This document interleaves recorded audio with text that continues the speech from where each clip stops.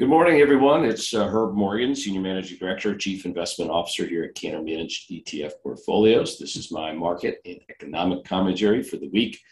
Beginning today, Monday, August 21st. This will be my final commentary just for a couple of weeks. We're going to have a vacation, and I will return back to you with commentary on September 11th. So don't be alarmed.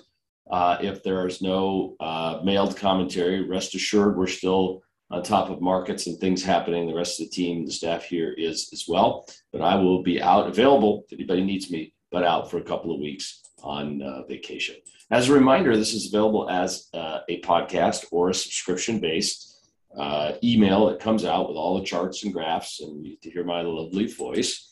The presentation has been prepared by us, Cantor Fitzgerald Investment Advisors, for use with investors and financial advisors who are each expected to make their own investment decisions. Nothing contained in this presentation should be treated as investment advice or a recommendation for the purchase or sale of any security.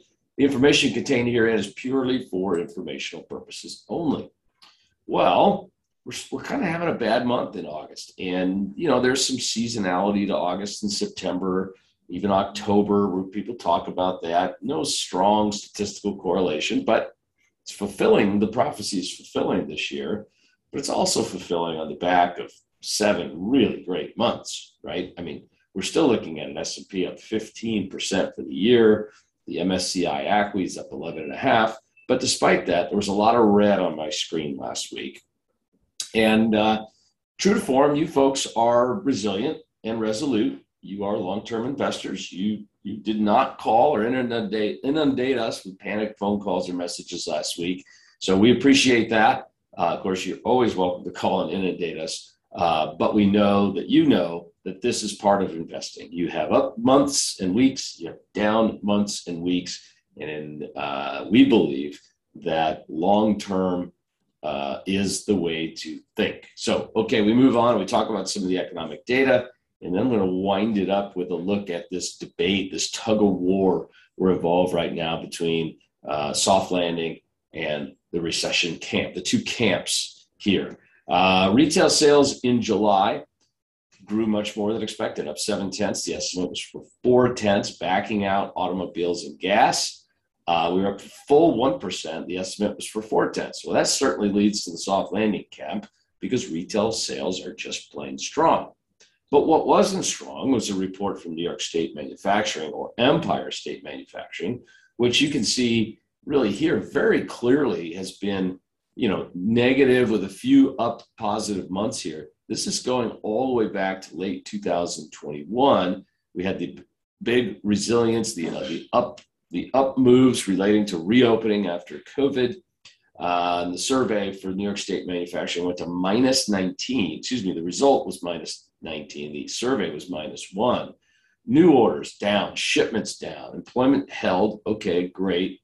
On a negative side, inflationary pressures reaccelerated. But this was the big surprise. I read through the report. The respondents said, we expect business conditions to continue to improve. And that number was the highest level it's been in a year. So you could take this report and argue really for either side of that camp. So a couple of days later, we get the Philly Fed manufacturing survey, and that one had a surprise jump. The estimate was -10.4, consistent with where it's been negative since late 2021, and that rose to positive territory. So perhaps the worst is over for New York, and Philly is sort of the leading indicator of that. New orders went from -16 to +16. Shipments went from -12 to +6. Employment did not improve. And here, though, where things were getting better, the expectations dropped. They were still above 0, which is a positive number. Taking the two reports together, New York and Philly, suggests, I think, on the margin, would help to argue for the soft landing camp. Housing market sentiment, that's the sentiment of the nation's home builders, to a survey, fell from 56, which is positive because it's above 50. So there's the 50 line right there, but it dropped to exactly 50. That was the first decline month over month in over a year. that had something to do with higher interest rates. We're now looking at a 4.3% 10-year and the highest mortgage rates we've seen in about 15 or 16 years. Present sales situation fell from 62 to 57. Future fell a little bit. Traffic really declined quite significantly. Housing starts and permits. Housing starts rose 3.9, well above expectations after a big drop in June. Building permits were below expectations after a 3.7% drop in June as well. Moving on to industrial production and capacity utilization. This red line represents capacity utilization. What percentage of the nation's factory output capacity is being utilized? You're kind of healthy at this high 70s level, which is exactly where we are. We came in at 79.3. You start worrying about inflationary pressures above 80. We were really worried about it here a year to a year and a half ago. Now we've been below 80 for some time. So that's all pretty good. Nothing wrong with that.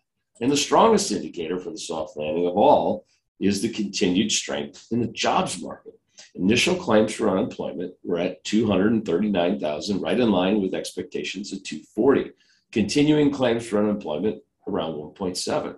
So the calls for recession, it's really hard to have a recession if people are working. If people are working in this country, we're spending. And we're spending on retail sales. We're spending on houses. We're spending on travel, leisure, experiences, all of the things that we do. So when and if we get a recession, I think this will probably be the first thing to start to percolate higher. You start getting close to 300,000 or above, which can happen at any time, right? It's not like we're that far from it, but above 300 is when I say the jobs market is weak, indicating that the consumer is weak. There are a lot of other early indicators people are talking about right now, from savings to credit cards, et cetera. But with jobless claims at a very healthy level, it seems unlikely that we are there yet. We're pretty much through earnings season, and it was better than expected, or some people will say better than feared. But on 375 out of 471 companies that have reported have beat. The beats are strong. All sectors, every one of the 11 sectors is doing better than expected. And consumer discretionary, right? The first thing to go if you're having a recession is consumer discretionary. Consumer staples, totally different, right? Things we must have even in a recessionary environment. Discretionary things are what goes away. And so here we are, 46 out of 52 companies have reported. The earnings surprises are very significant, over 20%. So let's dive a little bit deeper. The first thing that's really probably caught most investors' attention over the last few weeks is this new surge higher in 10-year Treasury yields. We got down to sub 1% in the 0.58, 0.59, 0.6 level on a 10-year Treasury back in 2020 due to the COVID pandemic, right? The Fed cut interest rates to essentially zero, and the Fed went into the open market and purchased bonds and mortgage-backed securities. And so when you have an economic shutdown like we had, that voluntarily we had that, there was not a lack of demand, it was a supply-based recession. We voluntarily shut down the economy. That got deflationary pressures roaring, and it got interest rates essentially to zero. But since then, the Fed has hiked rates 11 times. The Fed has let the balance sheet run off, and the market-based rate, the 10-year Treasury rate, has been marching ever steadily higher. We got to kind of a short-term peak before retracing. We crossed through that peak. So you can see here this morning at 435, we haven't been here since late 07, early 08, even before the global financial crisis. On the good news side, it means the Fed's got plenty of room, if we do reach into some economic turmoil, to cut rates, et cetera.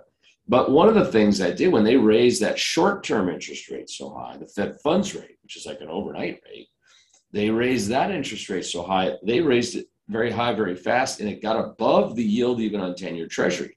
So you as an investor could go out, and you still can, you can get paid more for owning a 6-month Treasury than you can get for buying a 10-year Treasury. So then when you look at this chart, we call it the inverted yield curve. Short-term rates are higher than long-term rates. When that's the case, it's measured in basis points, the number becomes negative. There's zero. And historically, when the 3-month rate minus the 10-year yield is negative, meaning inverted, 3-month minus 10-year is negative, and you go down here, or 10 minus 3 is negative, excuse me. You know what I meant. You go back here, it gets inverted, and then you have a recession. Does the inversion cause the recession? Or did the Fed rate hiking beyond maybe where they should cause the recession? This is forever the debate among economists and market strategists and technicians. But as you can see, 3 for 3 since 2000, negative yield curve, recession, negative yield curve, recession, negative yield curve, recession. Negative yield curve, more negative than we've had in the past, and no recession yet. But you can also see that the inversion time precedes the recession by 6 months, a year and a half. It's out there, right? And so even though that inversion is lessening, it doesn't mean there's no recession coming. Now, there are the two camps. One camp says recession is imminent. Less and less people in that camp these days. You remember my wrong call from March. And the other recession saying we're going to engineer the first ever soft landing. We're going to have lots and lots of Fed rate hikes, but we're going to stop at the right time, and the economy is going to get back on track. Part of the reason for that argument is because they said this was never a demand-based recession. Or, the recession for 2020 was never demand-based. It was a supply-restricted. So it was a different recession than we've ever experienced in the past. But let's look at the two camps. The recession camp, leading economic index down 10 consecutive months. That's never not led to recession. Manufacturing, it's only 15% of our economy, but that's been contracting for 6 months. And then we just saw the conflicting reports between New York and Philly. The Fed has been tightening for a year and a half, 11 rate hikes. The curve has inverted, whether that's causation or correlation, you can decide. Money supply is negative, meaning we are de-printing money. We have been shredding money, and the Fed's balance sheet has been shrinking. All of those things are negative for growth.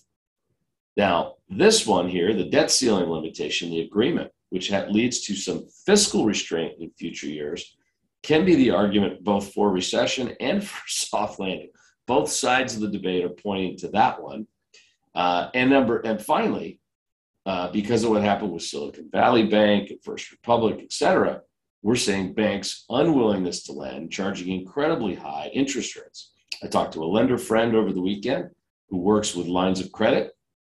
He said last year, a year and a half ago, he was paying 3% for the line of credit. He's now paying 8.5%. I spoke to a car dealer who said he was paying 3% for inventory loans to keep cars on the lots. He's now paying 8.5%. And these are high credit individuals. Think about a small business trying to get loans right now. It's nearly impossible. Well, that's constrictive economic policy and ultimately should lead to a recession. But the soft landing camp comes out and says, look, the Tax Cut and Jobs Act of 2017, which cut corporate tax rates significantly, has led to economic growth and hiring and innovation. True. The Inflation Reduction Act, more recently passed, that had a significant amount of stimulus spending and very significantly targeted towards systemically important industry of technology, information technology, which is leading to the partly contributing or going parallel with artificial intelligence, innovation, the boom. The labor market is strong, and we all know you can't have a recession if the labor market doesn't contract, if you don't have layoffs. The service sector is absolutely booming.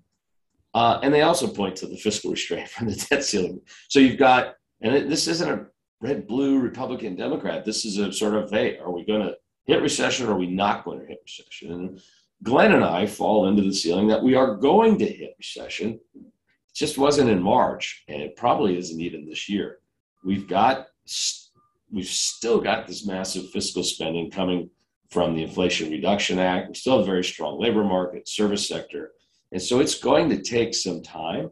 There will be a recession. We don't think it's this year.